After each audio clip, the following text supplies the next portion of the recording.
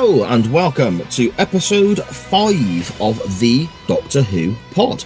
My name is Si. I am one half of your hosting duo, and joining me today, and as always, is the other half, the better half, the glorious half of the hosting duo from the UTT podcast, Mr. Dan Griffin. How are we doing today, my friend? Well, you've got me blushing early on with that introduction, dear me. That's far that's far nicer than anything I've ever deserved. I mean, you could at least say that, you know, you're like the centre console and I'm the I was going to say the eye of the TARDIS, but I'm more like the arsehole of the TARDIS.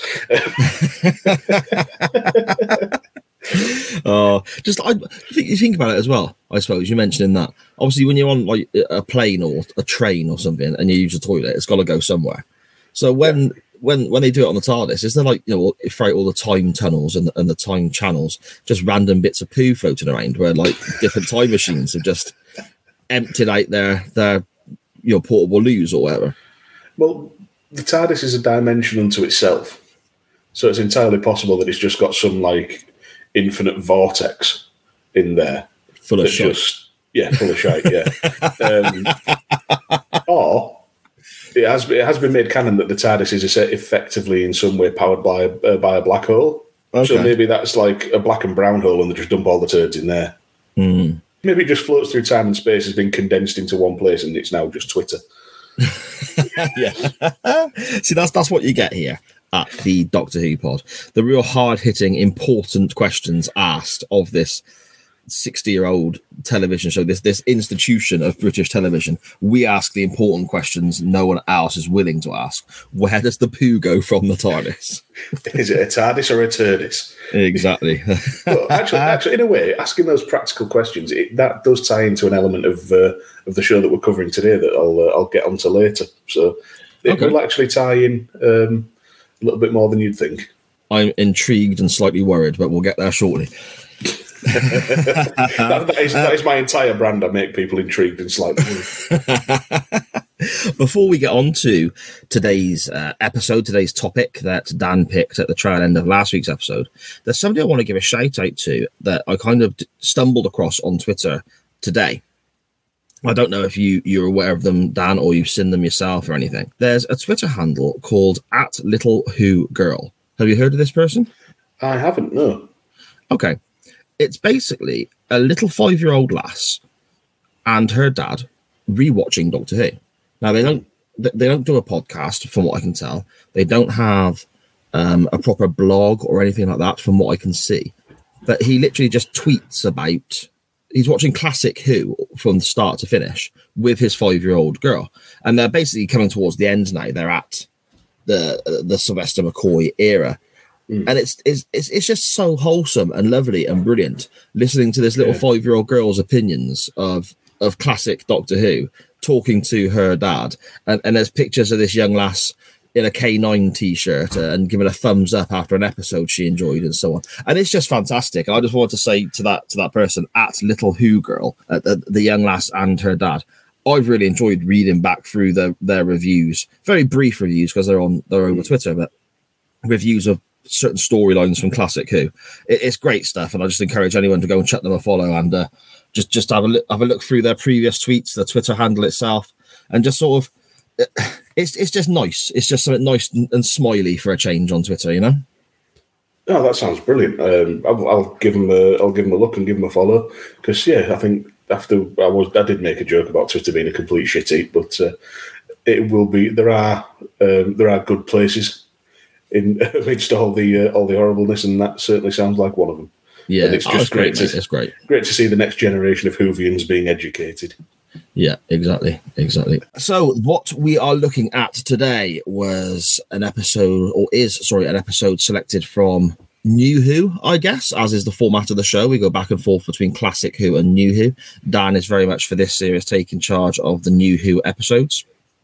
And what was selected for us to rewatch this time round was a Jodie Whittaker story so quite recent in mind. And I'm going to butcher this every time I try and say it. So Dan, Can't wait for this. I've been waiting for this. Correct me if I say it wrong. And there may be occasions throughout the episode I just go, Dan, what's it called again? Because I butchered it so many times at the end of last week's episode. The Haunting of Villa Diodati. Is that correct? Yeah, if you take out the 5-second pause between syllables you just gave. The Haunting of Villa Diodati, yes. Villa Diodati. Season 12, episode 8 of New Doctor Who, and probably it will be the most modern one we look at because it aired in 2020. Yeah. Now, when you selected this one, the name didn't really sort of jog my memory as to what it was about. So I was looking forward to going back and rewatching. Even though I watched all of Whittaker's episodes and so on, I don't remember masses. I remember the Flux because that's quite recent in my mind. And I suppose it's that scenario of when I see something, it jogs my memory, and then I'm like, oh yeah, I remember this. Yeah. When I pressed play, I thought to myself, oh yeah, I remember this. But as we sort of run through the episode shortly, there's a massive part of this episode I completely forgot happened, and we'll get to that in a little while. But why was it you chose this one then, Dan? Why was this the option out of, I suppose, out of Jodie Whittaker's stories and out of all the options you could have had with other doctors for this week? Why was it this one you selected? Well, we'll go with other doctors first. I was just having a really difficult time choosing between episodes for Tennant, Smith, and Capaldi. I've got a long list of episodes that I think comes to about 42 between the lot of them to pick from. Okay. We've only got about 8 episodes of season 1 left, mate. Yeah, I'm aware. It's difficult, all right? Yeah, I know what you mean. Well, yeah, because you've got more episodes than me. So... And I didn't necessarily want to go straight from Eccleston to Tennant in terms of New Who, because that's just a bit linear. I didn't want to pick something that I wasn't sure on, for that sort of ruled Smith and Capaldi out. I know we're going to get to the movie at some point in the middle of the run anyway. So just by process of elimination, Jodie Whittaker became the next stop. Okay, makes sense, yeah. And I know we're trying to keep these episodes to a certain runtime, so I didn't want to do any of the ones that were a 2-parter like Spyfall or the 2 episodes that follow this or anything else. But this, quite simply for me, is the most memorable and best episode of Jodie Whittaker's run. I'm a big horror movie fan, as I mentioned last week, and this hits a lot of those notes. It's atmospheric, it's tense, it's a little bit creepy in places, and we'll come to it later, but it's a great example of that thing Doctor Who does where the Doctor and the companions pick somewhere in history just to go and observe, but inadvertently end up causing the event they came to witness. Yes. The one that springs to mind, because I've watched it recently, is a Catherine Tate episode, Unicorn and the Wasp, where they go to meet Agatha Christie, but it links in with a period of Agatha Christie's life where she went missing for 3 weeks and has no memory of what happened. That's actually documented, but it was all to do with what happened in that episode. They've sort of woven it into actual documented history, and this does the same thing. So yeah, primarily because it's a little bit spooky, and it's essentially influencing historical events and works. Yeah, okay. I enjoy that too. I mean, the show I do with our good friend Benny, the Quantum Leap podcast at the waiting room _ we have, you tend to find with Quantum Leap fans and so on, it's or people who have podcasts on the show or write about the show or whatever, they call those moments a kiss with history, as cheesy as that may sound. And it's, you see, for example, Sam in Quantum Leap supposedly teaching a 6-year-old Michael Jackson the moonwalk and giving the lyrics of Peggy Sue to Buddy Holly and so on. But they're very small sort of little twists, little touches that aren't, I suppose, as dramatic as you might get with certain episodes of Doctor Who, because we've seen the Doctor be involved in historical wars that actually happened, and we've seen the Doctor interact with very famous historical figures over I suppose, really big moments in history, not just teaching a 6-year-old a dance he may do on stage 20 years later or whatever. So I really enjoy when we get those moments that sort of cross over into history that we can actually look up ourselves. Does that make sense? Yeah. Oh, yeah, absolutely. And I think it was particularly in Matt Smith's era, the Doctor was like big friends with Winston Churchill, just in things like that, where it just like, again, where it just, like you say, and it's right, it sounds a bit cheesy, but it is a kiss with history. It's just brushing by or, just there in the background. It's a great thing. I really like it. Going back to Jodie Whittaker, one of her other really memorable episodes was when the Doctor met Rosa Parks. Yes. During the Civil Rights Movement in America. That was another really memorable episode. In fact, it was either that or this. Okay. But to be quite honest, I didn't necessarily think that sort of two white blokes covering the civil rights era movement and all that was the best. It was the best way forward, if I'm honest. No, so I went. right. I went for the scary one. Yeah, and I'm glad you did. Because watching this back, I thought this was absolutely bloody brilliant. I loved it. Yes. I was trying to make notes and trying to jot down things like certain points that I really wanted to bring up on the show talking to you now, so that we could discuss them and go through them, and I can get your thoughts as well on certain moments that I thought were either great or a bit ropey or whatever.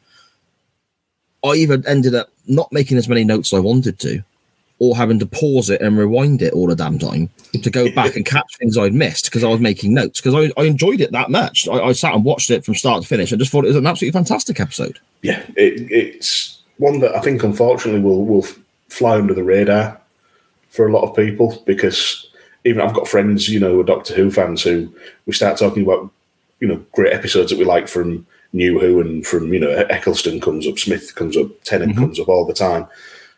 Very few people ever bring up Jodie Whittaker, and I have to say, this episode and the two that follow it are fantastic. They stand up to anything else in Doctor Who. Anything else, in my mind.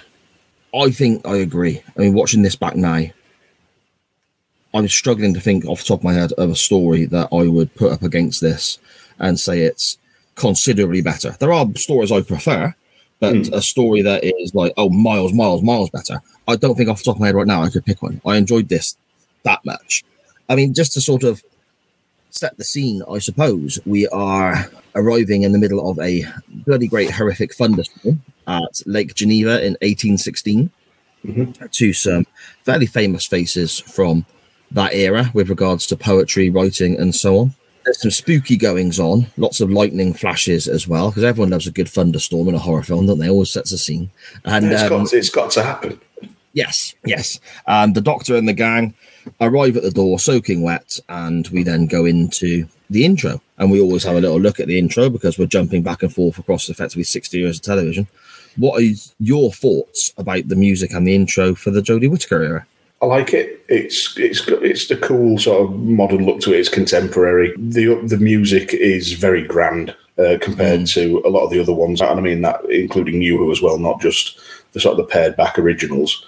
It is very grand, and it's a weird thing. It feels big, if you know what I mean. It's like it's the same music, but it feels huge somehow. Like it's got, fair enough, it's been done with an orchestra or whatever, but there's just something behind it that makes it feel quite momentous. But it's just somehow, and maybe it's just recency bias because it is so fresh in the mind, but just maybe not as iconic as others. But that might be something that comes into it over time, because you can't really call something sort of legendary or iconic when, one, Jodie Whittaker's run hasn't ended, and two, the run's only been lasting for effectively 2 seasons or 3 seasons now with the Flux. Yeah, no, I agree. I mean, for me, music-wise, I think there's a bit too much going on.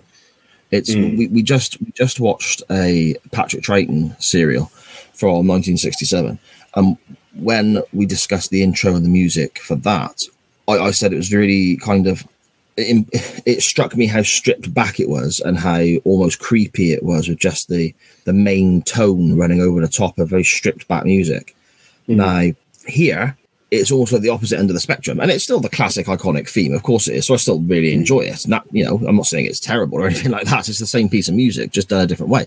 However, it's almost like there's so much going on. I kind of lost what the actual theme was, if that makes sense. I can see that. The irony is, you mentioned the Troughton episode. Given the way this is sort of set up, the spookier, creepier Troughton theme would have fit this better.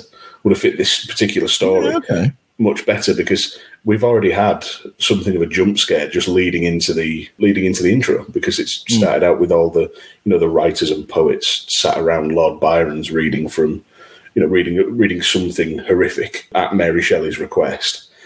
And all he does is go and answer the door, and they're all there. They all scream, and the people, the poets scream, and then the Doctor and the companions scream, and it's a little bit of comedy to cut through the tension that they've built up already. Yeah.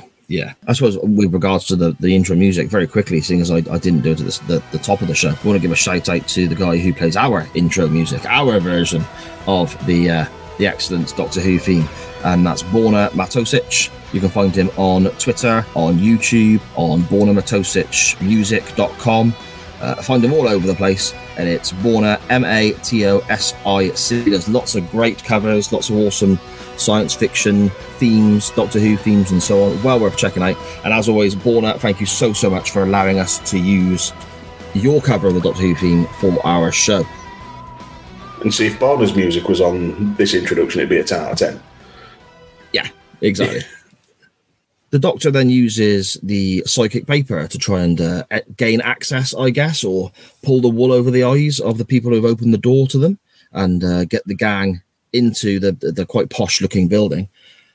Psychic paper, Dan, very much a new Who kind of invention. What are your thoughts on it?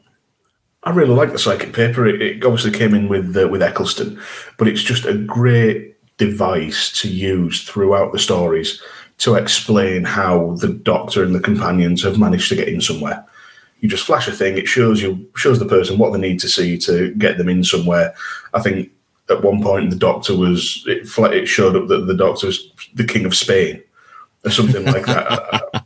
I think it was in the Tennant episode with the killer TVs, and he used it to get access to Alexandra Palace when it was a broadcasting station.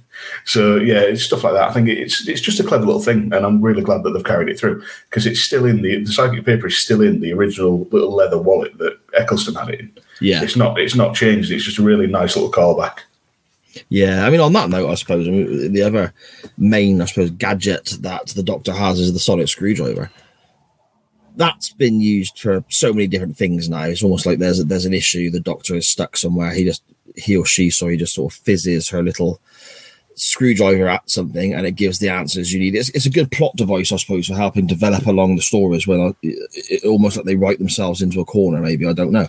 But you mentioned there about the paper always looking the same from Doctor to Doctor. The screwdriver changes, doesn't it? What are your thoughts on the sonic screwdriver as a device in general on Doctor Who, but also the opposite of the paper, I guess, with each Doctor having their own model? Yeah, with the screwdriver, it makes more sense, because the only thing you could really do to change a psychic paper would be to give it a jazzy wallet. And for something that you see for all of a few seconds here and there, it doesn't make much sense. But the Doctor's screwdriver, particularly in New Who, and I'm assuming in Old, to a degree, becomes a part of the character. Yeah. So I think Eccleston and Tennant were very similar. It was sort of like quite pared back, had the little blue thing on the end. And then it went to Matt Smith, and he had this. It was a bigger screwdriver, and it extended out, and it had prongs, and it had a display that it was thought to have a display that he was reading from. And then I can't remember Capaldi's as such, but Whittaker's is sort of very sleek, and it's got the yellow light, and blatantly does have readings on there that she could read. So it becomes an extension of the character, and I like it. I like that if you're being cynical about it, it's a great marketing opportunity. Because if a certain Doctor is your favourite, or your kid's favourite, they're going to want it. They're going to want that screwdriver. I bought a Matt Smith screwdriver. Brilliant. A toy one. That was going to be our next question then, actually. When you brought that up about the merchandising and the kids and so on, do you have any? I know we're sort of I suppose digressing away from our main topic today, but it's an interesting conversation, I think. Do you have any other bits and bobs Doctor Who wise, merch wise, or sort of nerdy collection wise, I guess? Because I got a few bits knocking around downstairs myself, you see. Yeah, I've got that screwdriver knocking around somewhere. I've got numerous books that I've been gifted, that have mostly been gifted to me, to be honest, for birthdays and Christmases over the years. One of them's just simply a book of Doctor Who quotes, which I will be using at some point for this series, I think, to have a little bit of a look back and whatnot. I've got a signed, framed cell of one of the episodes. So it's a little film cell from the Matt Smith era. It's been that long since I've read what's on it that I can't remember which one it is, which is terrible. But it's got Matt Smith's signature and a few of the other cast. That's sort of taking pride of place in my little collection of nerdy tat that I've got sort of knocking around. Apart from that, I think that's pretty much it. I did used to have a couple of T-shirts, but age and waistline prevent me from wearing those nowadays. So, yeah, just a few little bits and pieces. What about you? Mine are very much kind of, I suppose, figures, I guess. I've got a little Dalek on my desk. I mean, my desk downstairs, where I tend to do a bit of writing and my editing from. I don't tend to do it up here because once we finish recording, the wife likes to go to bed. So, so I uproot all my cables, go downstairs, and I do my editing downstairs on my main desk. It's kind of surrounded by signed wrestler pictures and wrestler action figures and title belts and so on. And there's a little section at the front with some Doctor Who stuff, and there's a little model Dalek there, a Cyberman. There's a Lego TARDIS. It's only about 2 inches tall. I don't even know where it came from. I just one day just found, I don't know if it was my son's when he used to play with Lego, or I'm not sure, but I was like, right, I'm having that then. That's gone on my shelf. I've got, well, for Christmas this year, actually, my wife bought me a 4-pack of Daleks, and you had a gold Dalek, a white Dalek from Sylvester McCoy times, and so on. And it wasn't until I got them out that I realised that they all had little springs in the bottom. So they act like bobbleheads. They just wibble and wobble all over the place. I've got something like that at work. I've got a bobble TARDIS. Right, okay. Yeah. And it's like, it's not like just the head goes, the whole thing sort of moves. So, nice. And I've got a little video that I'll have to sort of share with people when this episode comes out, of Lemmy, my cat, taking an interest in these wobbly things moving on my desk. So I just start moving them towards him, inch by inch, all 4 of them. And the Daleks basically kind of look like they're attacking my cat until he gets his air off and just knocks them all flying. So, no, I got great stuff. And the last one, I suppose, that's worth mentioning is I've got a TARDIS that's about probably no more than 1 inch tall, and it's probably no more than probably less than ½ inch wide. It's a tiny little thing. And it looks like it might have one day been part of a key ring potentially, or part of I don't know. It looks like there's a hole there for a chain to go through, but it's like a cast, I suppose, a cast model. It's solid metal, but looks very old, and it looks kind of twisted and distorted a little bit where it's just been cast and then painted. And it's got for the bulb, the flashing light on the top, it's got a little green stone set in it. And it's just, I've never seen one like it before or since. And again, I don't know where it came from. It just kind of turned up in my house one day. I don't know if it was a gift from someone I'd forgotten about, or my wife's best friend, her mum was Doctor Who crazy, and she sadly passed away a year or so ago. So a lot of her Doctor Who stuff, she said she wanted to go to me. So maybe it came with that. I'm not sure. But I'll take a picture and send it over to you, Dan. I'll share it on the Twitter as well. It's a really odd looking little thing, but it's got real character to it. It's got a real sort of, because it's not perfectly straight. It's not the windows aren't perfectly painted. It's a real sort of odd looking thing, but I kind of love it, really.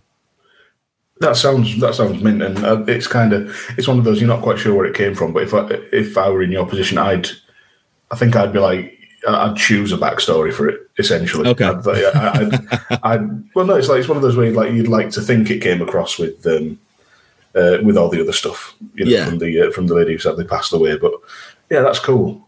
I like that. Yeah, it's got. I'll send you a picture later, and I'll get one up on the Twitter as well when this episode comes out. It's got a little character to it where it's just kind of I suppose coining a Doctor Who phrase, wibbly wobbly. I suppose it's not perfectly.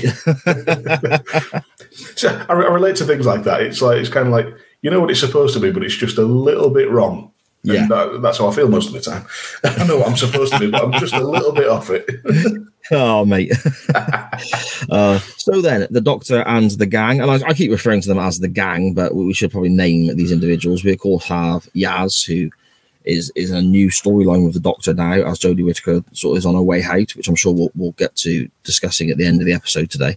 We have Graham, played by Bradley Walsh, and we have Ryan as well, who is Bradley Walsh's, I suppose, adopted grandson or step grandson, or wasn't he? Step grandson, yeah. Yeah, okay. I mean, it's the first time we've come across these companions, Dan.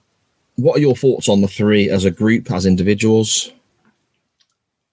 I really like Yaz. I think she's quality. Her character, she's a copper, but she uses this sort of very analytical mind and this reading of people, noticing little things going on. She's not just a spare part, which is what I think a companion needs to be. Yeah. And by that tone, but sort of at the opposite end of the scale, Ryan has his moments that are few and far between, but I feel like probably the direction and the writing of the character really let the actor down. Tosin Cole, I don't think the writing and the way he was instructed to play the character have done him any favours, because Ryan comes across as very wooden. I mean, there's nothing wrong with him. He's a lot of the time he's just sort of there. No, that's exactly the phrase I was going to use. He is just kind of there, isn't he? There's no, as you said, there's nothing majorly wrong with him, but there's nothing outstanding or memorable either. Yeah. And then we get to Graham, played by Bradley Walsh. And Graham is one of the most relatable companions I've come across in New Who or any of the few bits of Old Who I've watched. Yeah. And you see it particularly in this episode, but I'll come to that because I think Graham is sort of the heart and soul, if you like, of this group, of this version, because he's there to be Ryan's granddad, but he extends that to Yaz and the Doctor as well. He's always there to listen. He's offering support, advice, and just trying to help in any way he can. And there's a lot of moments like that in the episodes following this. They get separated. The Graham's with Yaz, and they're in danger. They don't know if they're going to get out of it, and they just have this real nice moment where they just sat down. Shit's about to go down, and he sits her down and he just says, "It's been something along the lines of, it's been a real honour to get to know you. You're remarkable. Yeah, you're a fantastic person." And just leaving it at that, just because he wanted to say it before they both potentially die. And it's just a really sweet moment, and Bradley Walsh brings a lot to that character, I think.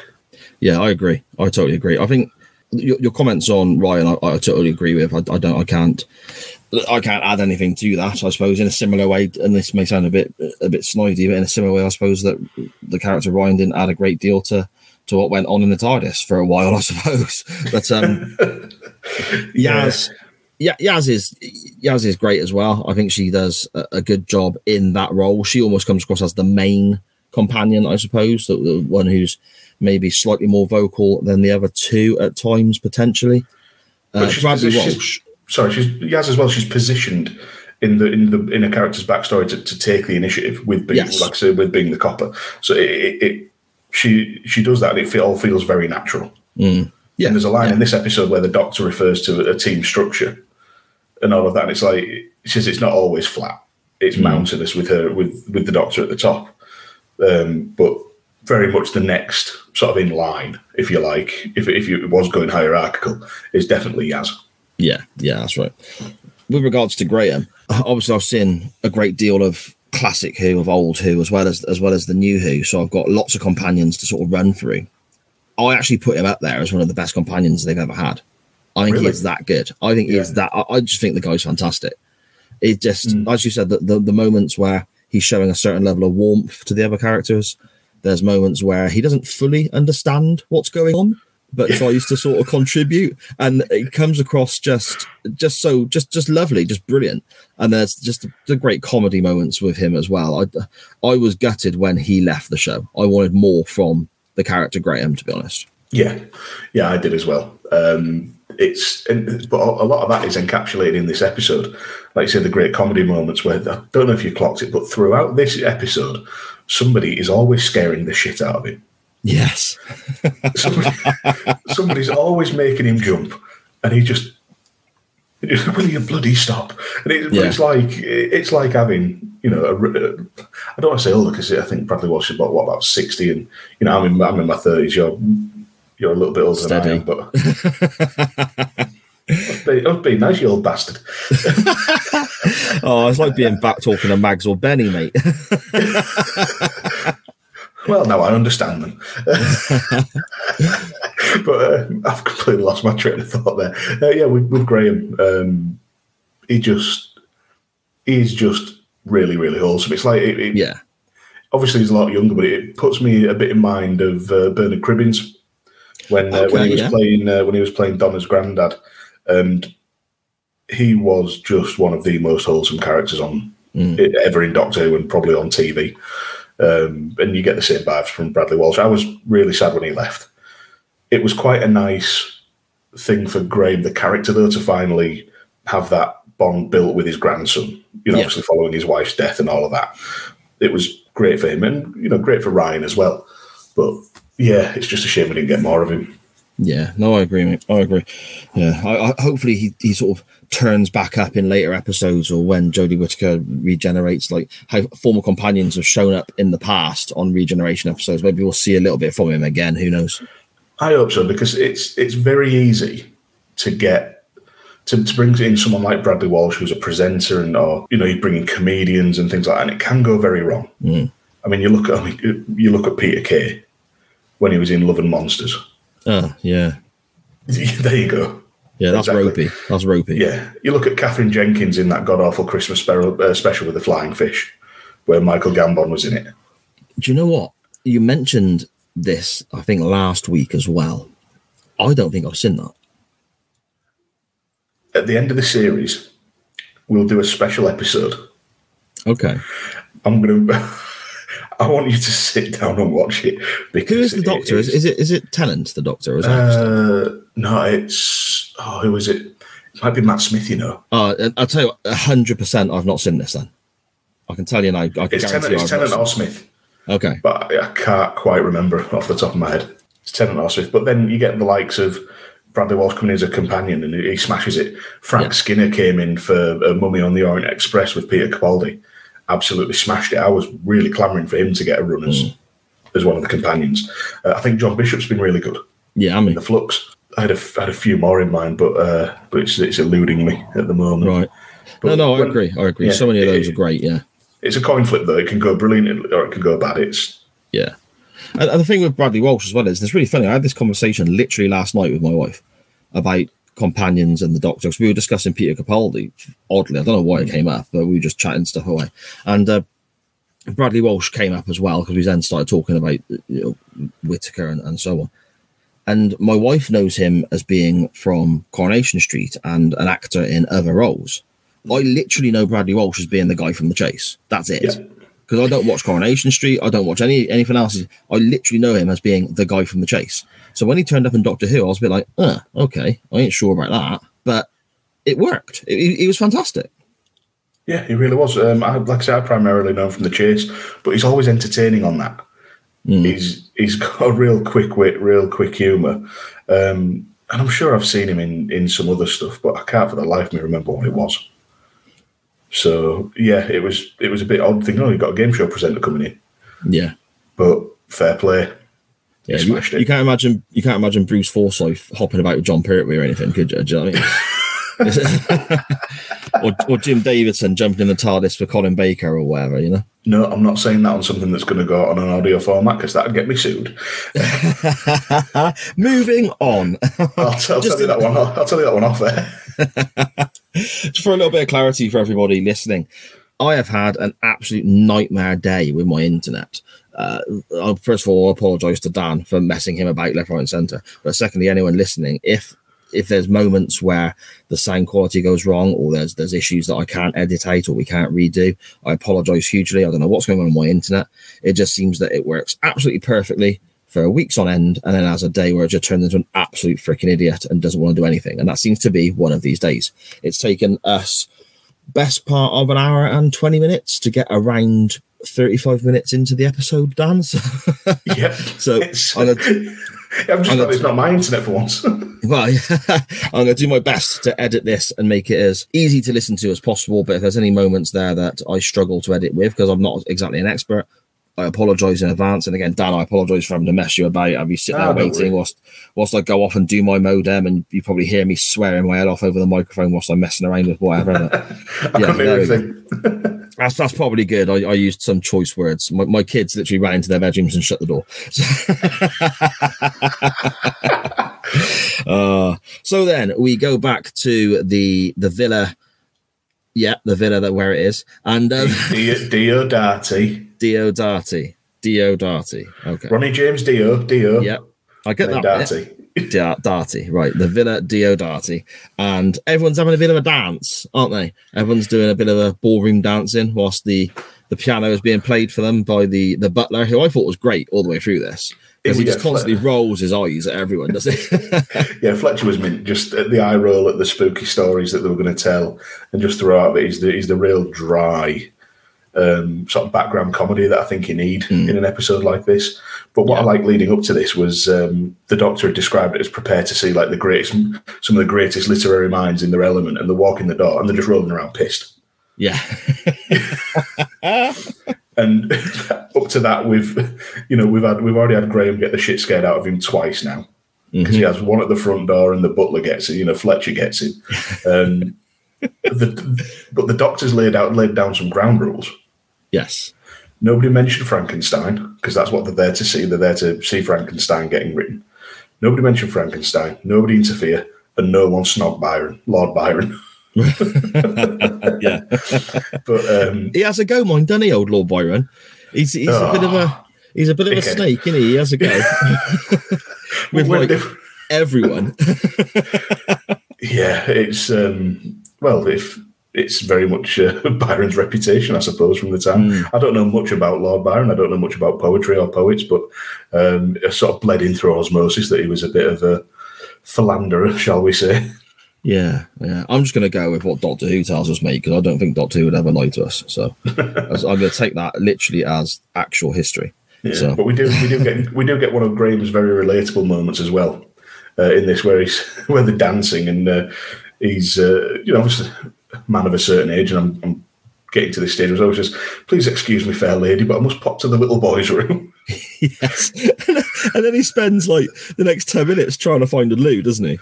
And it's like he's walking around with Wetherspoons. Yeah, exactly. It's brilliant. But we see, as he's kind of exploring this villa, trying to find a toilet, we see some spooky stuff going on. There's a vase that flies around. There's sort of silhouettes of people popping up in the clap of a thunder and lightning, sort of shooting through the air. And then we get a sort of, what I wrote down initially, obviously we find out later on it's not this, but at that moment I wrote, some weird spider comes out of a painting. not quite a spider. No. Did you not have your glasses on, mate? I was watching on my laptop, wasn't I? Because I was struggling with the iPlayer on the internet again. So I'm sort of, But I mean, I looked at it, I was like, what is it? It looked like a bloody great spider. And eventually I twigged it was like a hand sort of thing, Yeah, it was... there was a lot of very sort of classic horror stuff going on here, of people, shapes and figures popping up in the background and in flashes of lightning and all of that. And Graham going up the stairs and then coming up the same set of stairs he just come up. Yeah. So he's like caught in a loop. But obviously he doesn't know the house. He doesn't necessarily know how tall the building is or what floor he's on. So he just sort of shrugs it off. And then, the vase flies off the wall. Graham scares the shit out of the lady cleaning it up later on. And then the painting falls off the wall, and we do see something bulge out of it, and it is just a skeletal hand, just rocking around like the thing out of the Addams Family. Yeah, that's exactly right. Yeah, just sort of scurrying about like that thing. Yeah, yeah. I mean, we're seeing quite a bit going on here. but eventually the next sort of, I suppose, dramatic scene, I guess, is that the spider skeleton hand or whatever thing we'll call it, shall we? Effectively attacks Ryan, doesn't it? So Ryan comes into the skeleton comes into the room. A few people are scared and are worried about it, but Ryan, Yaz, and Graham, they don't panic, or the doctor, sorry, don't panic and run away. They literally lean over the top of it and go, "Oh, hello, what's that then?" Yeah, and this is after Ryan has been challenged by Dr. Polidori to a duel. Oh yeah, because he says he looks a bit rough because he hasn't had a sleep. Yeah.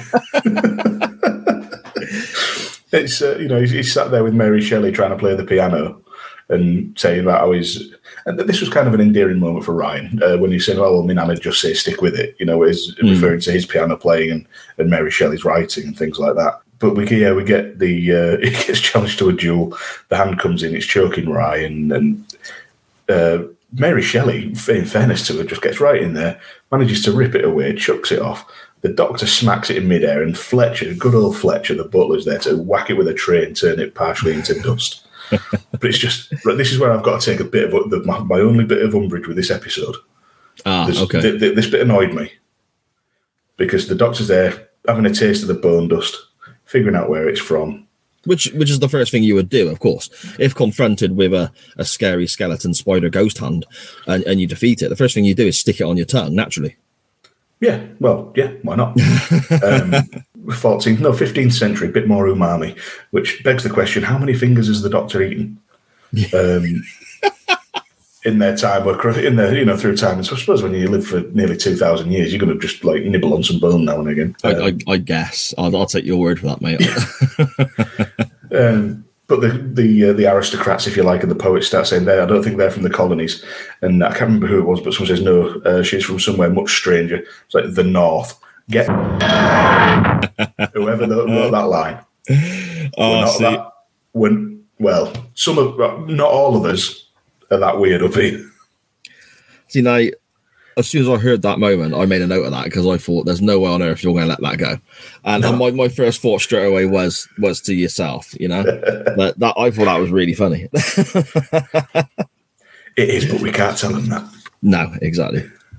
The next thing we see, I suppose, is that Lord Byron, he's got a collection of bones and body parts, and he says his collection of war memorabilia, I suppose, for want of a better term.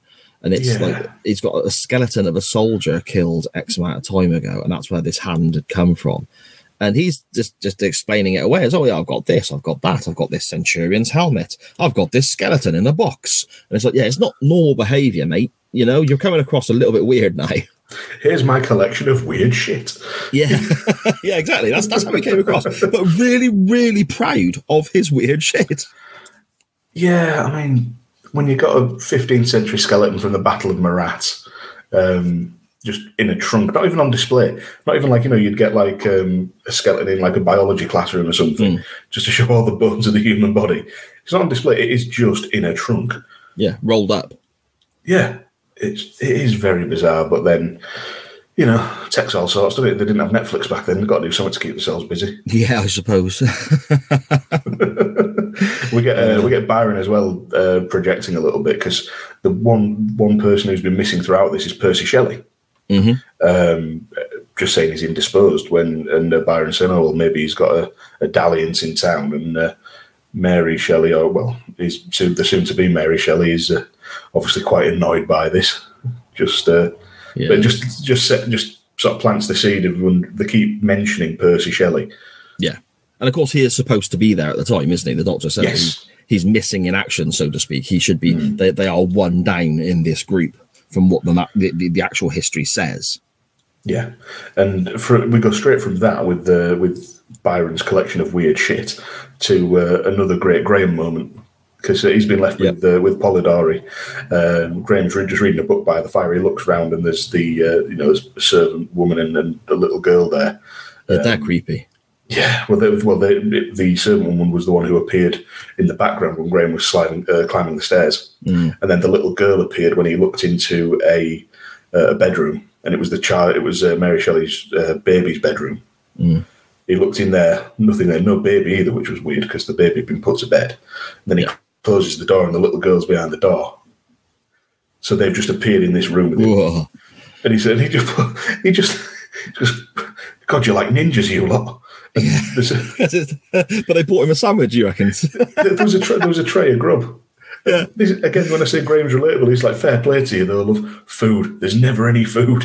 Yeah, that's right. So, like, he's got all of time and space, all of history. He's there with these legendary literary figures. And he just wants a bite to eat. Yeah. And it's very human. Exactly. It really and is. You get another one as well, don't you? Not long after that I've made a note of here. They're sort of broken off into little groups now, and they're going around the house trying to, I suppose, look for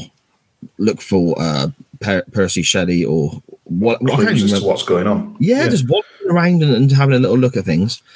But of course, the house is, I suppose, playing tricks on them to a degree because they walked in. And I really enjoyed this. This was really, really good because they'll walk from the Doctor, for example, walks out of a room, but the other side of the door is exactly the same room, so that she walks back in again on herself, so to speak. And when they go, there's one character that goes running up a flight of stairs. They appear behind their friends again on the same flight of stairs behind them, where everything's kind of looping back in on itself, and it really sort of trippy, kind of time loopy, kind of really strange. And Graham turns around and just goes, "There's something seriously wrong with this gaff." And that's yeah. Well, that's they're all figuring out that they're trapped in these weird loops. I think Yaz, Ryan, and Mary Shelley say they've done seven loops of the staircase, and all the rest of it is just like, oh man. In fact, they see another ghost as well. There's a shadowy figure appears at the bottom of the stairs. And actually, Ryan does get, for all the we've said that he's not great and all that, he does get a pretty funny moment here. He insists that they're experts at sorting this kind of thing to try and like calm Mary Shelley down, and immediately freaks out saying that the ghost definitely touched him. It definitely touched me. So it touched me. Oh god. And Yaz is just there. It was my elbow. Yeah. Yeah, just and then they hear the baby crying, and Yaz's first question is, "Please tell me there's a real baby in here." Because that's right. Yeah.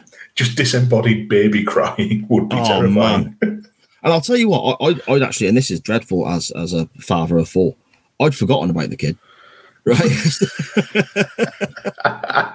But what gets me is that Mary Shelley, isn't it? It's her child. William, the child's name is, isn't it? Yes. She reacts like she's forgotten as well. She turns around and she all of a sudden she goes, "Oh yeah, my baby's here," sort of thing, with a real shocked expression on her face. It's almost like she forgot about the kid as well. Well, she'd left William with the nanny so she could have a night getting pissed. Yeah. Good work. Yeah, why not? And I think at this point as well, we've sort of glossed over it, but they have mentioned that Percy Shelley had seen a vision of something floating across the lake. It's something like a vision of death rising from Hades or something like that. And it's about this time that we that the others see it as well. So it's all sort of very much building to something, which is what I like. It's a sort of a slow burn towards a climax, which again is very something you see often in horror movies. Yeah, and with regards to that, the sort of ticking boxes of horror movies, I suppose. There's so many little things here that add up to be creepy, that come from that kind of world. The fact that they're looking out the window later on in the episode, I may be jumping ahead a little bit here, but the fact that they're looking out of the window and they see this figure effectively glowing and hovering above the lake. In a lot of scary movies, there's some body of water somewhere, and it's creepy because it's at night. Because water at lakes at night and so on are creepy. I don't care what anyone says, they're creepy. You've got the figures appearing and disappearing. That's in so many films, so many stories. But again, here it's fantastically done. It really works. The fact that the characters that we're following, that the heroes of the piece, for want of a better term, are unaware that these bodies are popping up, or these spirits are popping up behind them or round the corner, or did I really see that, or was it just a trick of the eye? Or there's so many things that add up and add up and add up that just build the suspense, isn't it? Yeah, it's like you can call them tropes, you can call them whatever, but they work.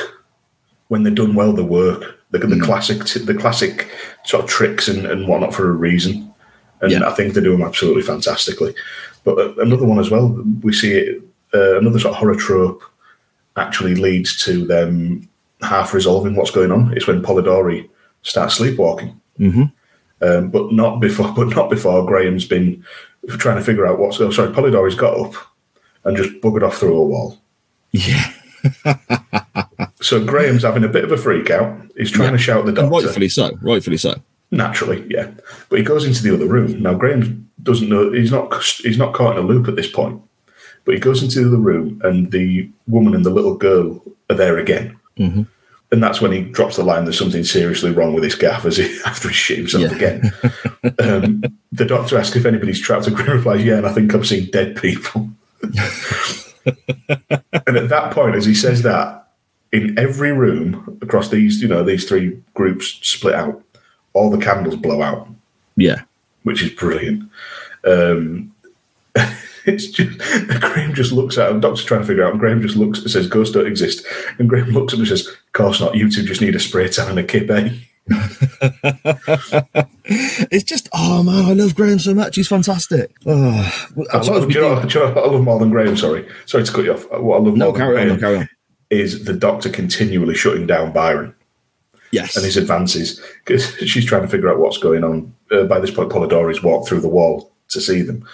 Byron's hidden behind, I think this is the point where he's hidden behind Miss Claremont, or maybe that's later on. Either way, he's hidden behind this woman who's supposed to be, she's travelled from England to see him and all the rest of it. They're supposed to be involved. He hides behind a begone demon. And then he just starts coming on to the doctor. He said, may I say you're quite lovely in a crisis? He's going, no, you may not. Yeah. And it's very, very matter of fact as well. And he also describes the doctor at one stage as, I'm going to paraphrase here, but I think it was interesting or something along those lines, an interesting creature. Now, yeah. Did that work in 1816? If you were just to go to a bar and see a lass you like the look of, you just walk over and go, hello, you interesting creature. Would that be a 1816 chat-up line? I don't know. Maybe. Any time travelers out there, if you've been to 1816, let us know. Tell us in the comments on Twitter. Yeah, I wonder if it works now. No. I wonder if it'd work now. Should we go out for a beer sometime, Dan, me and you, and just walk up to random girls and call them interesting creatures and see what happens? No, I don't fancy. I don't fancy getting a pint thrown in my face and a kick in the bollocks. I was going to say we'll do it close to where you live, not where I live. Yeah. No, I'm all right. Okay, I'm all right, mate. We come back to the flashing, hovering, sort of white spectre sort of figure effort, I guess, over the lake, over the river, and it becomes apparent now that you start seeing the silhouette and the body shape as it sort of tries to transport itself into the building. And this is the thing I hinted at the start of our chat, Dan, that I totally forgot about. It's only a bloody Cyberman. Yep.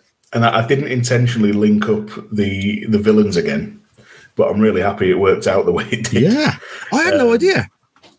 Yeah, I'm really glad you'd forgotten. Yeah, I 100%. And I'm sat there really enjoying this creepy, effectively a 50-minute horror show I'm watching. It's really creepy, really atmospheric. I'm loving it, completely loving it. And a bloody Cyberman turns up, and I was like, oh, wow, brilliant. Yeah, but it's not just any Cyberman. You can see even just this first brief flash that there's bits of rust, he's not quite finished, which just makes it creepier, especially when you see the close-ups later on. He's a manky Cyberman, isn't he? A Cybermanky. A Cybermanky, yeah. Okay. But it's the Doctor gives a brilliant description of Cybermen to Mary Shelley. Yes. Yeah. Really and good. This is what I mean about Doctor Who and the Doctor influencing future events or works, because the way the Doctor describes a Cyberman is I had it in my notes there. It's a person who's been altered. Organs, flesh, surgically replaced with mechanical parts without consent. It drives them insane, so they alter the brain to switch off all emotion. Now, saying about flesh surgically replaced with mechanical parts, Mary Shelley seeing this thing appear that looks like a man but isn't a man. That it's Frankenstein. Yeah, she even asks him at one stage, how many men has been used to make you, sort of thing. Just outright asks if he's a composite. Yeah. And those little bits of inspiration, like popping through, it's just a real good little touch. Yeah. The Cyberman is looking for the Guardian, apparently. Mm-hmm. We sort of get a throwback here as well to the Doctor being told at some point, don't give the lone Cyberman what he wants in a previous story. Yeah, told by none other than Captain Jack Harkness, who made a reappearance. Yeah. Now, this is obviously a lone Cyberman, so you sort of get the links with that there. And this is when a few things did start to come back to me now, when obviously seeing the Cyberman was effectively a big swerve for me, because I didn't expect to see a Cyberman in this episode, even though I'd seen the episode before. My memory is that shocking, but it was a big shock for me with that, first of all. And then, of course, the hints about the lone Cyberman sort of brought a few more sort of story arcs back to me. The Cyberman then, and I thought this was quite graphic without actually showing anything. The Cyberman's walking around looking for the Guardian, goes in the baby's room. The nanny has took the baby out of the cot, got into, is it like a chest or like a sort of? Yeah, it's just a big storage chest in the corner of the room. Yeah, but with like a blanket over her or whatever, hasn't she? Like there's something covering her, whether it's the lid or the blanket or so on. And the Cyberman opens it up, and you can hear the baby and the woman's led there. But then you get a shot from behind the Cyberman as he puts his hand in to the chest, we'll call it. And the movement can only possibly mean one thing. He just snaps her neck. Yeah. And I was like, whoa. But we've already, just before this, the Cyberman in walking around encounters Fletcher. Yes. Oh, of course, yes. He asks Fletcher if he's the guy, and he says, no, sir, I'm the valet. Yeah. And he's holding Fletcher by the throat. And just, again, you don't see it happen, but he's quite obviously snapped his neck and just thrown the body on the floor. Yep. But this bit with Elise, the nanny Elise and the baby, when they're hiding in there, cowering in fear, and there's this big, it's another horror trope. You hide, you don't want to be found. I mentioned the Strangers last week. One of the creepiest bits in that film, apart from the guy with a bag on his head looking in the room and whatnot, was when Liv Tyler was hiding in a wardrobe, and she thinks she's safe, he's gone. Then out of nowhere, just an axe straight through this wardrobe door. Right, okay. But it went deadly silent. And then just boomf, right through. And just, I watched this in the cinema, and my mate who I was with absolutely crapped his pants. I think I would. To the point where he audibly yelled out in the cinema. But the reason I bring that up is the losing of the music and the silence is often more effective at being creepy than having music. And this goes from awful and sort of graphic without being graphic, with the snapping of the nanny's neck, to the Cyberman then picks the baby up. And everything at the music fades. You've just seen this Cyberman kill 2 people, and he's nose to nose with a baby. I thought initially he was giving the baby a sniff. I did. No, honestly, I did. Yeah, I'm not. It's going to sound weird now, but babies have that certain baby smell, don't they? So I thought that the Cyberman was picking the baby up to have a sniff of the baby. That's what it looked like. I mean, I couldn't think of that, because even now, I've watched this episode about 5 or 6 times now, and I can never get it out of my head that he's going to kill the baby. Yeah. Surely they're not going to have a baby die on Doctor Who. Yeah, you couldn't surely not contemplate that. But it then becomes even weirder, because he looks at this baby, it sort of assesses it, and there's a little pudgy fella just sat there, not a clue what's going on. But this poor innocent baby says, but he says, "Don't be afraid, little one. You will be like us." Yeah, that was chilling. Whoa. Yeah, that was not cool. That was not a good look. That was horrible. We basically then, I suppose, skipping forward a little bit, we find Shelley, don't we, in the basement? Or he is found for us.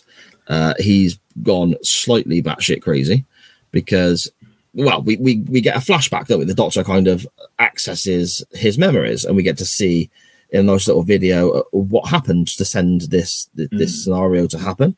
And we come back to my point I tried to make in, I think it was last week's show, or when we covered Patrick Triton anyway, and the Tomb of the Cybermen. A lot of stuff wouldn't happen if people just learned to leave shit alone. Just don't mess with things that don't belong to you. Because Shelley's picked up something. There's something shiny in the lake, and he's picked it up, having a look at it, and it's Cyberterium. Is that how you pronounce it? Cyberium. It's the Cyberium. Shelley describes it as looking like a piece of quicksilver, which is mercury. Mercury, obviously, metallic liquid. And he's just gone, ooh, shiny, and stuck his finger in it and picked it up. Yeah. But it's actually, the advanced AI that controls virtually all aspects of Cybermen and their planning, their functioning, and also holds the history. Yeah. So it's effectively, that is Cybermen. And what I really like about this idea of the Cyberium is that it kind of explains why Cybermen keep popping up everywhere. Because up till now, it's just been that various people on various planets have had a similar idea of converting human to machine. Yeah. Which, in essence, is an extension of a theory called the singularity, which is the point where human and machine become one and live in perfect harmony. But this is essentially, the Cyberium has been thrown back through time and landed in Switzerland in 1816. Yeah. If that's how that works, if that's, if the Cyberium takes refuge or finds a way to move through time, or time and space, that explains why Cybermen keep happening with no explanation. Yeah, I suppose it does. Yeah, the effects we get here of the Cyberium going into Shelley's hand and then going up the arm through the veins and into the neck and so on, almost Terminator 2-esque with regards to the colouring, the silver aspects of it and so on. Yeah. But I thought this was great. Because it's creepy, it's horrible. And even though it's effectively a nice sunny day, we're taken away from the darkness and the candles blowing out, the creepiness of the castle, the villa, sorry. This is a completely different atmosphere. This is a nice sunny day. He's going for a stroll by the water. This was chilling and creepy, as much as seeing the ghosts in the dark corridors of the villa, wasn't it? Yeah, absolutely. Because it's giving you a bit of a reprieve. There's brightness, there's sunshine. It's just a stroll along the lake. Yep. And then he finds this thing. Oh, what's this? It's a bit odd. And holy shit, it's eating me from the inside out. Yeah. Again, we come back to my point of, if people just left stuff alone, this wouldn't happen. Oh, something shiny in the lake. What am I going to do? I'm going to step over it and carry on with my stroll. I'm not going to stick my finger in it. I'm not going to pick it up. Just leave it be. Unless I thought it was money. Well, then you'd have ended up with a Terminator 2 arm and scribbling crazy nonsense on your bedroom wall, wouldn't you, like Shelley? You know? I don't need an alien AI to do that. We basically find out that Shelley is the guardian that the Cyberman is seeking. The Cyberman is after the Cyberium. Ryan here is incredibly cold, isn't he? And gets a bit of a bollocking from the Doctor. He gets a bit of a telling off. Because Ryan basically says, we can't give the Cyberium to the Cyberman, because the Cyberman's then going to wreak havoc and kill millions of people and so on. The horrific future that we are aware of that could happen with Cybermen. So Ryan basically tells the Doctor, well, Shelley's only one life. Just let him be done. And stop, that was, any warmth that we got from Ryan earlier in the episode is gone right here. It is, but there's also Yaz backing him up. And when you take it in a wider context of, they have had this previous adventure with Jack Harkness, where they've effectively ended up on his ship, and for the sole reason of him to deliver a message, say, tell the Doctor, don't give the lone Cyberman what it wants. That is huge for Jack to try and get back into the Doctor's life at this stage after being so long apart from each other. Yeah. Because he's not been seen since Tennant, basically. That is huge. So that must mean it's the direst need and the gravest warning. But yeah, on the flip side, they're saying, it goes back to Tom Baker, do I have the right? Yeah. Sacrifice one life to save thousands, but then the Doctor comes back with one of those speeches. It's one of those where you think like, ooh, that was pretty good. Yeah, really. I love this. Yeah, where she's arguing, the Doctor's arguing, saying about it's Shelley or millions, but the influence of Shelley's work on history, and goes along the lines of words matter, one death, one ripple, and history will change in a blink. The future will not be the world you know, and points out that just this one death could result in Yaz, Ryan, Graham never existing. Yeah. And that's when we get to they sort of have that moment like, oh, shit, yeah. The Doctor's right. And this is where we go back to the team structure things. Because sometimes this team structure isn't flat. It's mountainous, with me at the summit in the stratosphere alone, left to choose. Save the poet, save the universe. Watch people burn now or tomorrow. Sometimes even I can't win. And it's that line there that even I can't win. It's just like, oh, man. But I love the Doctor pulling rank as well. In any incarnation of the Doctor. Yeah. When the Doctor pulls rank and he's saying, hang on, you lot are getting a bit too know-it-all, think you know everything. Sit back down a minute. I'm gonna teach you what's what. Yeah, I've got planets to save or whatever. It's kind of just brilliant stuff. And I suppose it was at this moment here, watching this episode back for today's podcast, that I really kind of appreciated Jodie Whittaker's Doctor all over again. Because because this is now current time for us, I guess we're watching Jodie Whittaker as the Doctor now, and as a full season, we're not getting any more of that. That's been done. So then we've had the special for New Year's, and we know we've got 2 more specials, but they're kind of spaced out throughout the year. It's almost almost an out of sight, out of mind thing for me, because we're kind of in that era now. So it hasn't finished. We can't really pass judgment on Jodie Whittaker's Doctor fully because we don't know what's to come in the next 2 specials. Exactly right. I did something similar with Capaldi. I did not fully appreciate Capaldi while his run was going on. Okay. After he'd left, and I had the chance to go back and rewatch the episodes, I appreciated a good deal more. Don't get me wrong, there is still some utter crap in Capaldi's era, but there's a lot more good than I thought there was initially. And I've a feeling I'm going to be the same with Jodie Whittaker.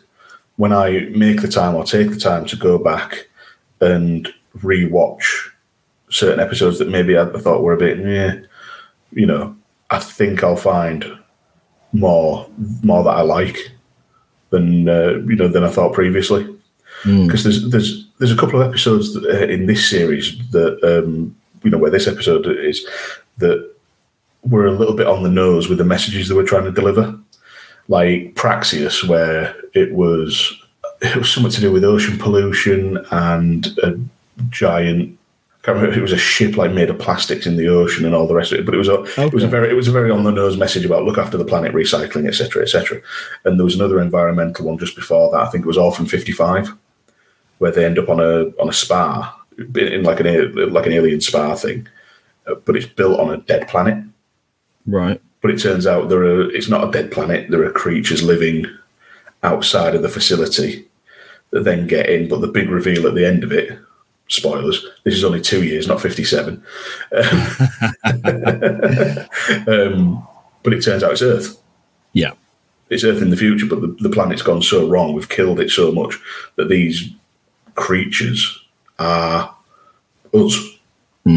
Essentially just where we've had to evolve and adapt to live in the radioactive wasteland. I mean, potentially a fantastic story, but as you said, very, very on the nose with its message, isn't it? There's no subtleties there. It's very much a case of...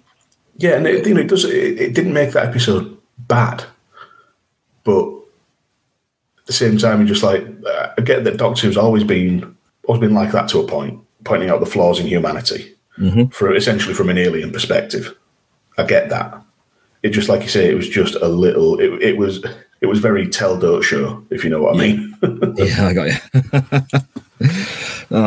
you. We're fast approaching the end of the episode now, really, aren't we? This is all this build up, all this suspense, all these. Where is Shelley? Who is the Guardian when the Sideman arrives, and so on. We're very much heading to effectively the climax of the episode and where we go afterwards, like as you said, with the two-parter that kind of follows on from this, the Cyberman here as well shows emotion, and I think has a great speech as well. Is this the exchange with Mary Shelley? Yes, where she asks about, you spared my son. Were you once a father yourself? And he starts talking about it, and then literally, like the flick of a switch, just goes from being so remorseful and almost having depth to the Cyberman and emotion to just being absolutely not just cold as Cybermen are, but horrific and terrifying. As he turns around and says he slit his own kids' throats and stuff like that. Yeah. It's just like, why? It's because the Doctor pointed this out earlier in the episode where the Cyberman admitted that the Doctor was frustrating him, and she's bit human. Yeah, and, saying they're not quite finished with it. He's like, I do not need to be altered. I'm enough to serve my purpose. And then Mary Shelley gives this great thing about how they hurt him. He doesn't what he loved one, someone loved in return. You don't wish to kill, and offers a hand to the Cyberman, which just shows like anybody who knows ever encountered the Cyberman or has heard of them, you're not going to try and touch a Cyberman. It's not. It's a kind of pleasant naivety, though, isn't it?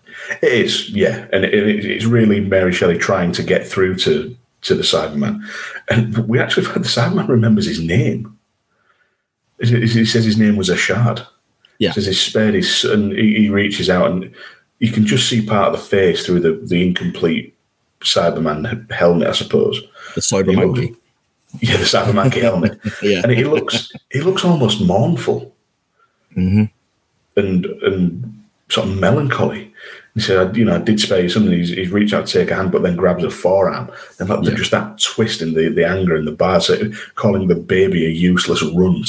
And it just flicks, doesn't it? And the eyes go, and he's snarling through his teeth at that point. Yeah, and then, like you say, he slit his own kids' throats when they joined the resistance. Yeah. And then he's got Mary Shelley by the back of the neck, and it's almost... The best thing I can liken it to is like a religious fervor, like when you see like somebody who just hardcore believes everything they're saying to the ends of the earth, saying, in death we are transformed, improved, updated, as you will learn. Yeah, and it's just yeah. Again, more chills, more thriller horror aspects, I guess. The Doctor still has to make the decision, though. Does the Doctor allow the Cyberium to go with the Cyberman or not? Does the Doctor allow Shelley to die in this process? I mean, talk us through effectively how the Doctor makes that decision and which way she goes about it. Then, so we have a great sort of standoff with both the Doctor and the Cyberman reaching for the Cyberium, and the Cyberman chooses the Doctor. Doctor put it down to Time Lord magnetism. Which made me chuckle. That was great. Yeah, I did like that. But obviously, the Cyberium has assessed both of them. While the Cyberman is a Cyberman, he's effectively broken or incomplete, and the Doctor has all this wealth of knowledge already and this Time Lord physiology that will make it compatible.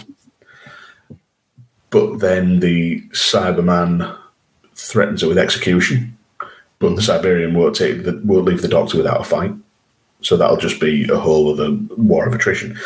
And then the Cyberman summons the dreaded Skyhole, which has become a fad in a lot of movies and whatnot, sci-fi stuff probably over the last decade, I'd say. But he's summoning his ship. The ship will lock onto the Cyberman's signal, push through, and essentially rip this reality and planet apart.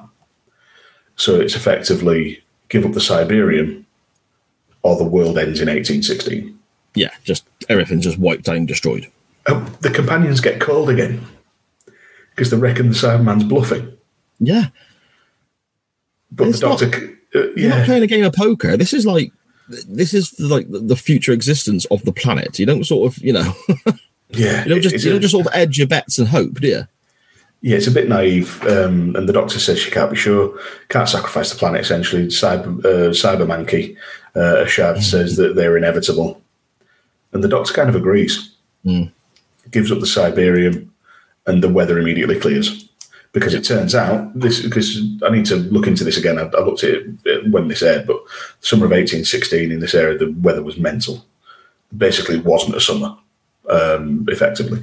But the Cyberman had essentially engineered the weather to use as a power source, because we see him actually get rejuvenated by from the lightning at one stage. Yeah, by a lightning bolt. Because up until that point, his arm blaster doesn't work or anything. Then we get a really sort of fun little line from the Doctor in the circumstances, saying that the Doctor's put the future in danger. Saving Shelley was step one in a plan. Yes. And then step two is fixing the mess caused by saving Shelley. Yeah. Yeah, that was excellent. But again, it kind of shows that, I suppose it kind of backs up the team dynamic speech that we had earlier on, in saying that it's not a flat dynamic. I'm at the very top and I have to make very difficult decisions. The Doctor's made that decision to put a fire out on that occasion, for want of a better term, to then fight the next fire the following day. If that's one way of wording it. It is, yeah, it's exactly right. You've put a fire out there, but you're going to have to deal with a much bigger fire in the very near future. Yeah. But you couldn't let that fire destroy everything. The Doctor's essentially bought them time. Yeah. And that's kind of it, I guess, isn't it? We get a little bit of a little bit of a wrap up with regards to the characters that the Doctor and the crew leave behind, where I forget the fella's name. Lord Byron. Yeah, where Lord Byron kind of gets rejected once more and turned away for his snaky attitude. Glorious. Miss Claremont just briefly says to it, Byron suggests retiring as a lie down could prove restorative,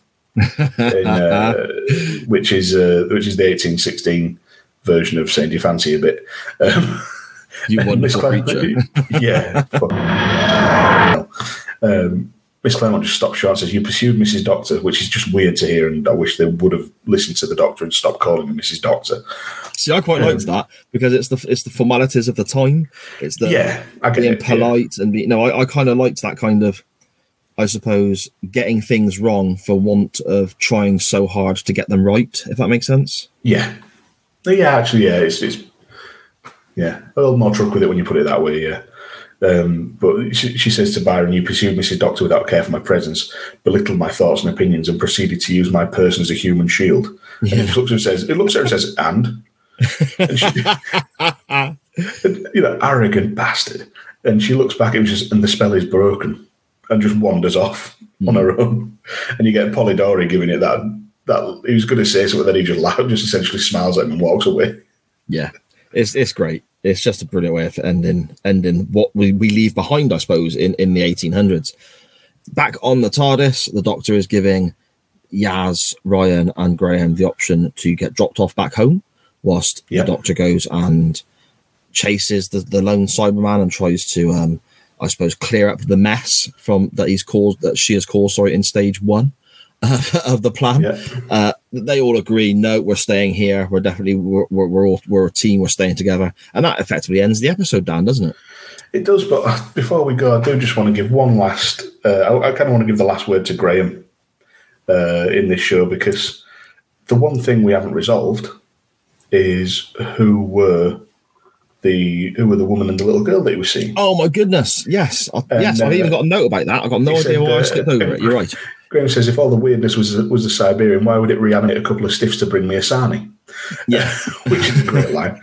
Nobody else saw the ghosts. Graham is practically begging the Doctor for a rational explanation. And then he says, the ghosts don't exist, right? And the Doctor just says, no, absolutely not. Unless they do. And Graham's face, like Bradley Walsh's face, is an absolute picture. He's kind of that looking back and thinking, oh shit, I saw ghosts. And just like existential crisis level. Just so good. And again, we've done it all episode, but again, I feel the need to sing the praises of Bradley Walsh just for being Graham and being absolutely fantastic. I love the character. I love this episode. Just brilliant stuff. So overall, then, Dan, obviously this was your selection because it's from the New Who era of the show. Overall, what are your thoughts as we come to a close? Well, sort of made it quite clear. I think I absolutely adore this episode. For me, it's by far and away Jodie Whittaker's best story that she's involved in. It's a really strong performance by her as the Doctor, pulling rank, giving those kinds of speeches, being a little bit cheeky with the Cyberman and having a little piss take and all that, but then shooting down Byron and having to put in a lot of work just to keep people alive and find out what's going on. There was a good deal to do with the companions. We didn't even mention Yaz having the little sit down with Miss Claremont as she's trying to break into Byron's chambers. Oh yeah, of course, yeah. A little pep talk of saying, is he really worth it? Yeah. And then it's the first that I can remember, the first sort of allusion to the sort of developments that came about on New Year's Day this year between Yaz and the Doctor. Yeah, exactly. Yeah, and I, at the time, watching this when it first released, I wouldn't have picked up on that at all. No inkling at all. But knowing what happened on New Year's, and then this is the first Jodie Whittaker story or episode I've seen since New Year's, I was like, oh my God, look. It's kind of, it's this. If there was any subtlety there beforehand, it was very much wiped away for me. This is what I mean when I say, I go back and rewatch these episodes, and I think there's going to be more enjoyment in them. Well, at the end of Whittaker's run, because I did similar with Capaldi. There was, bits that I just didn't appreciate, but then turned out to be significant. Yeah, and all of that, and that was a sort of a brief, almost throwaway moment at the time in what was otherwise a very good episode. But this is definitely one of the strongest stories from the Chibnall Whittaker era. I love the special effects are on point. Everything they do, pretty much, apart from the line about the North, works for me. I really don't have much of a problem with this at all in any aspect. I agree. This is, to me, fantastic Doctor Who. This is, to me, what Doctor Who should be. This is creepy. It's scary. You've got a classic villain involved as well. The Doctor is showing all sorts of emotions and acting a bit madcap and running from one place to another while solving these issues. The companions all serve a purpose. They're not just there. Even Ryan, I suppose, to a degree. There's little bits of comedy, but ultimately it comes back to it's creepy and it's a bit scary, and that's how Doctor Who should be to me. Yeah, exactly right. I can't disagree with any of that. I do just want to very quickly give a shout to Lily Miller, who plays Mary Shelley as well. Okay. I had a bit look into the cast, and there wasn't that much that sort of relate to this and be an interesting read. But on IMDb, at least, this role as Mary Shelley is Lily Miller's third credit. Oh, really? So apart from Doctor Who, it's the third thing. So this is the third thing she appears in IMDb. Well, obviously that won't be a third acting role ever. But it's the third credited one, with. Third one notable enough to be on IMDb. And she was again, I thought she was brilliant. Yeah. But again, real complex, nuanced side characters as well, which always helps. Yeah, exactly. I mean, we did touch upon it last week and say that we would have to have the conversation because you're going to get people who no doubt will ask why we didn't if we do not have this conversation. But we'll cover it very quickly before we get to my selection for a classic episode next week. Jodie Whittaker as the Doctor, to me, put aside who she is, put aside it's Jodie Whittaker. The Doctor as a lady, a female Doctor Who. What were your thoughts when it was first discussed, mentioned, happened? And what are your thoughts now as we're effectively coming to the end of the run of the first female Doctor Who? My thoughts at the time when Jodie Whittaker was announced was, well, she'd been heavily rumoured anyway, or a female Doctor had been heavily rumoured. So my initial thoughts were, all right, see where this goes. I'd have looked to see what Jodie Whittaker had been in. Nothing I've seen because for TV shows, at least, I'm as bad as you are with movies. So I was a bit nonplussed, really. I figured a female Doctor was only a matter of time, because just why not? You got to give it a go at some point. You've got a character with effectively infinite regenerations and infinite faces. They've already put it into canon in the Capaldi era that Time Lords can regenerate male to female. And in fact, they've been mentioning it possibly as far back as maybe Smith. Okay. Certainly as far back as Capaldi. In fact, in the Capaldi era, you had Missy. Yes. It was the brilliant master. So good. Michelle Gomez. Fantastic. And to my mind, I love Michelle Gomez as Missy / the Master. And you can't praise Michelle Gomez to the hilt for playing the Master and then have a problem with a female Doctor Who. Very true. Very true. I mean, my initial thoughts when it was first announced, I didn't know who Jodie Whittaker was. Again, my head is effectively in the sand a great deal with regards to TV and so on. I like what I like and I watch what I like. It takes a lot for somebody to get me to tune into something new. So, as the wife will attest and gets quite frustrated about. So, Jodie Whittaker, I had no idea who she was. I just heard the rumours and the comments of a female Doctor Who. Now, I watched this show when I was a kid. I watched this show up until 89 when it ceased to be for 20 odd years. And I watched back lots of classic Who on VHS tapes with my friends. It was a big part of my childhood growing up. The Doctor becoming a girl, the Doctor becoming a lady, initially I was like, yeah, I ain't fond of that. I was very much in the mind, and it's a very old-fashioned mindset. It's very, I suppose, I fear change, old man shouting at clouds kind of mindset. But I was very much like, no, Doctor Who is what Doctor Who to me has always been. Why have we got to change it? Why have we got to muck around with it? Two things have really changed my mind and shown how basically ignorant and how much of a dumbass I was in that initial thought process. One has been the long-term, the more long-term reason is Jodie Whittaker herself. Watching this episode back today, I thought she was fantastic. I thought she was great in the Flux.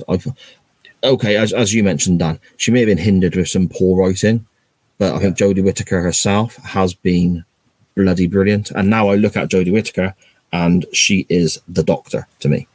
Yeah. You know, she is someone who I list as being a Doctor. Secondly, the thing that really changed my mind was literally the next day after the video came out, where Jodie Whittaker was walking through that, I suppose it was like a wood or a meadow or something like that, and pulled the hood back, and you could see that, and this is the next Doctor, introducing Doctor Who, Jodie Whittaker. And that was just broadcast on the BBC as a little trailer for it, wasn't it? The next day, there was so many videos of little girls who had watched that trailer and their parents videoing these little girls' reactions to a program that they loved. Because I've always been incredibly selfish and looking at it from, well, in 1988 I was watching Doctor Who and there was no lady Time Lord there, and I was being incredibly selfish as like a 38, 39, 40-year-old man or whatever I was at the time.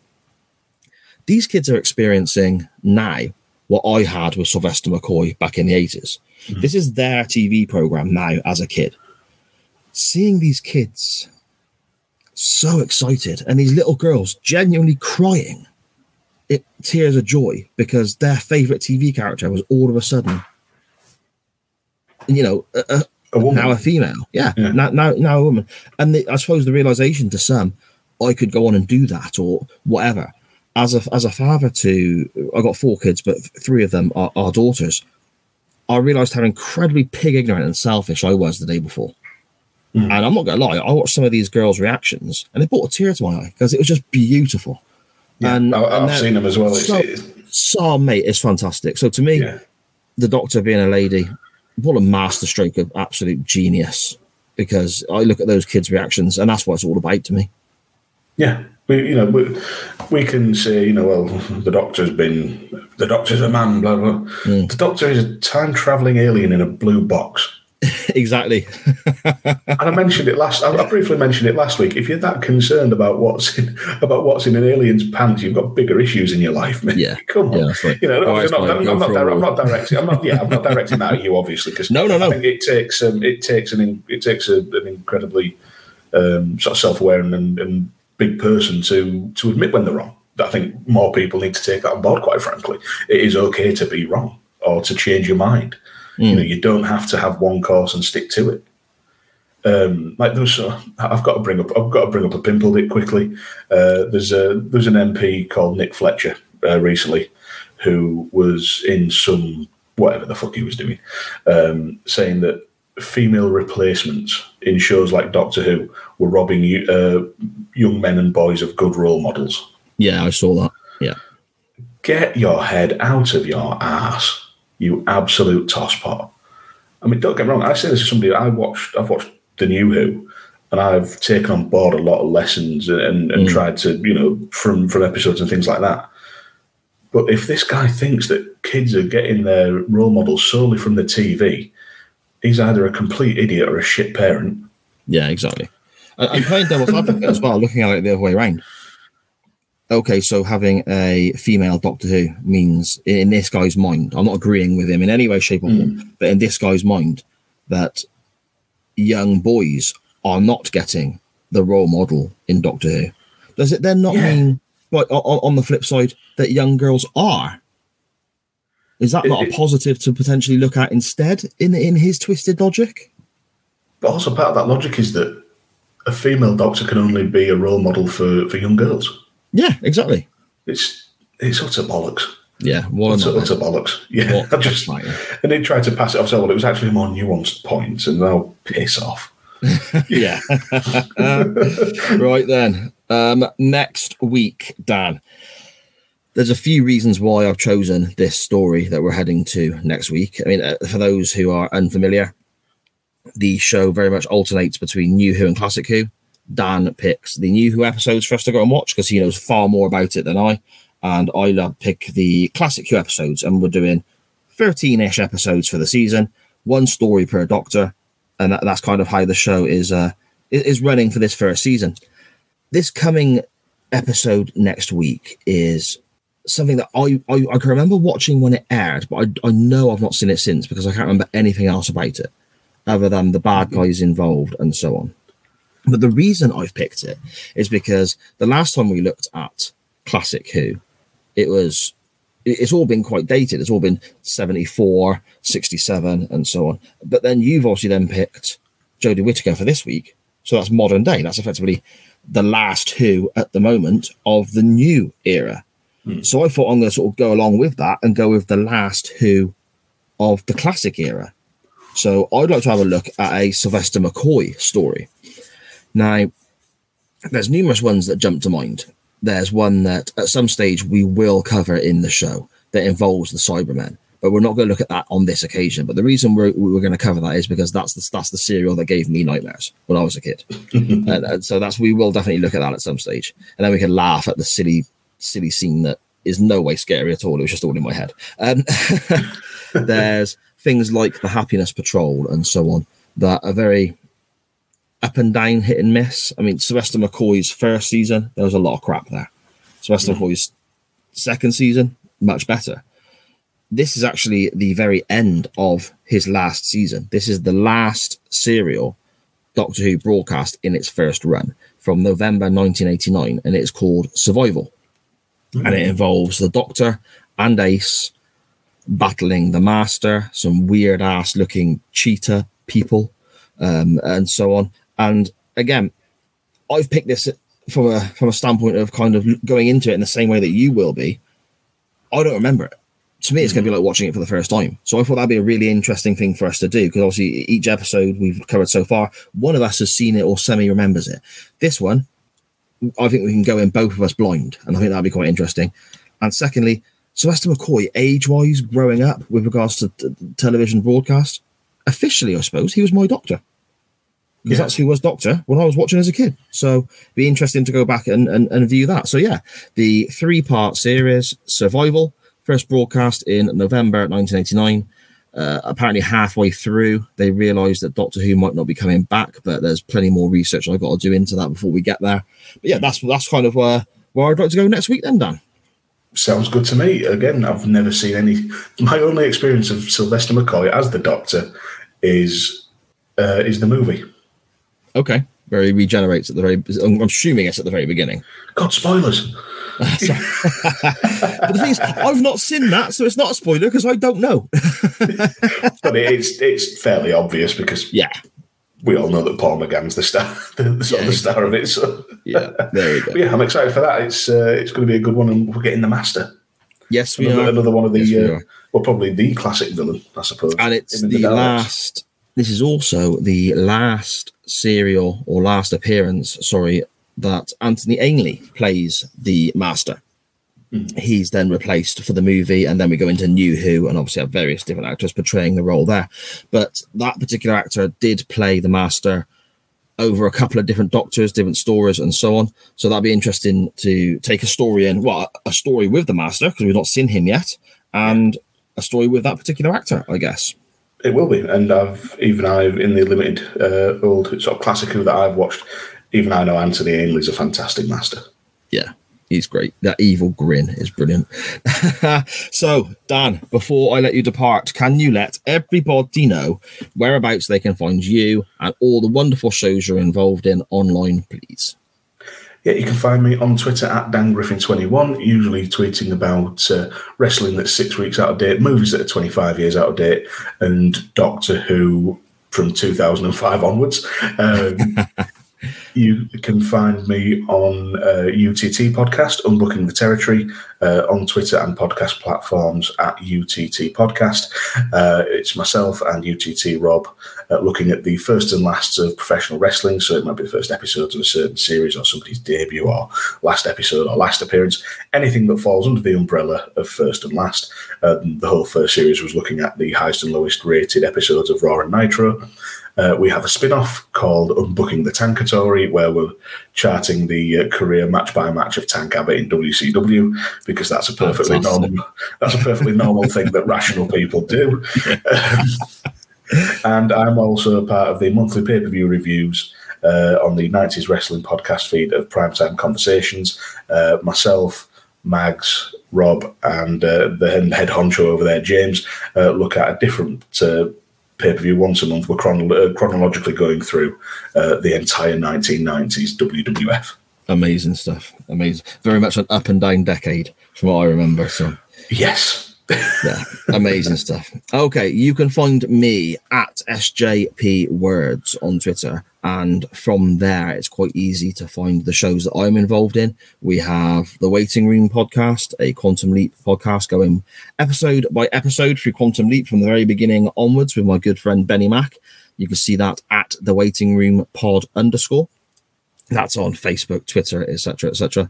We have Chain Wrestling, which is live every Monday night to 9 o'clock via the Radioteca's YouTube and Twitch. The available 9 o'clock in the UK. I think it's 4 p.m. Eastern time. If anyone on the other side of the pond is listening, there you can catch us there live. Or there is a podcast audio version that comes out on the Wednesday as well. That's Chain _Wrestling on Twitter, Facebook, and everywhere else. You can find that. And ultimately, it's easy. The easiest way of doing any of this is to just find me at SJP Words on Twitter, and I'm always tweeting out links to the shows and so on from there. But most importantly, you can follow this show at the Doctor Who Pod on Twitter and Facebook, and it's exactly as it sounds, at the DRWHOPOD, at the Doctor Who Pod. Track us down there, follow us, let us know what you think of the show, ask any questions, any requests, any particular stories you want us to look at, anything at all. Season 2 is very much going to be where we sort of tinker with the format and alter what we're doing and look at different things, potentially have some guests on, maybe put out votes to see what people want to listen to, anything at all. So get involved and let us know what you think there. Dan, it's been an absolute pleasure after I got over the horrific internet problems I had that were making me scream and shout, and I could feel my hair going grayer by the second as that was going on. Thank you for your tolerance and your patience there, my friend. Oh, it's absolutely no problem, mate. You know, I don't mind waiting to speak to you, pal. I always love doing this. And let's get it cracking on for next week in Sylvester McCoy. Excellent stuff. Excellent stuff. Thank you very much, Dan. And as always, to everybody else, I'm Si. And thank you so much for listening. Bye-bye.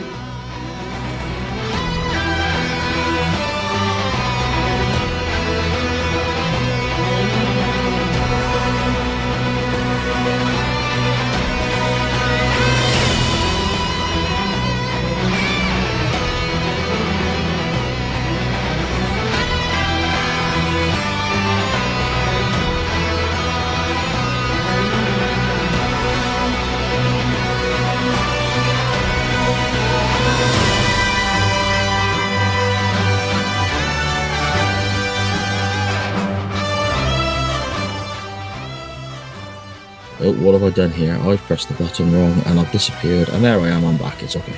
Right. Nothing changed on my end.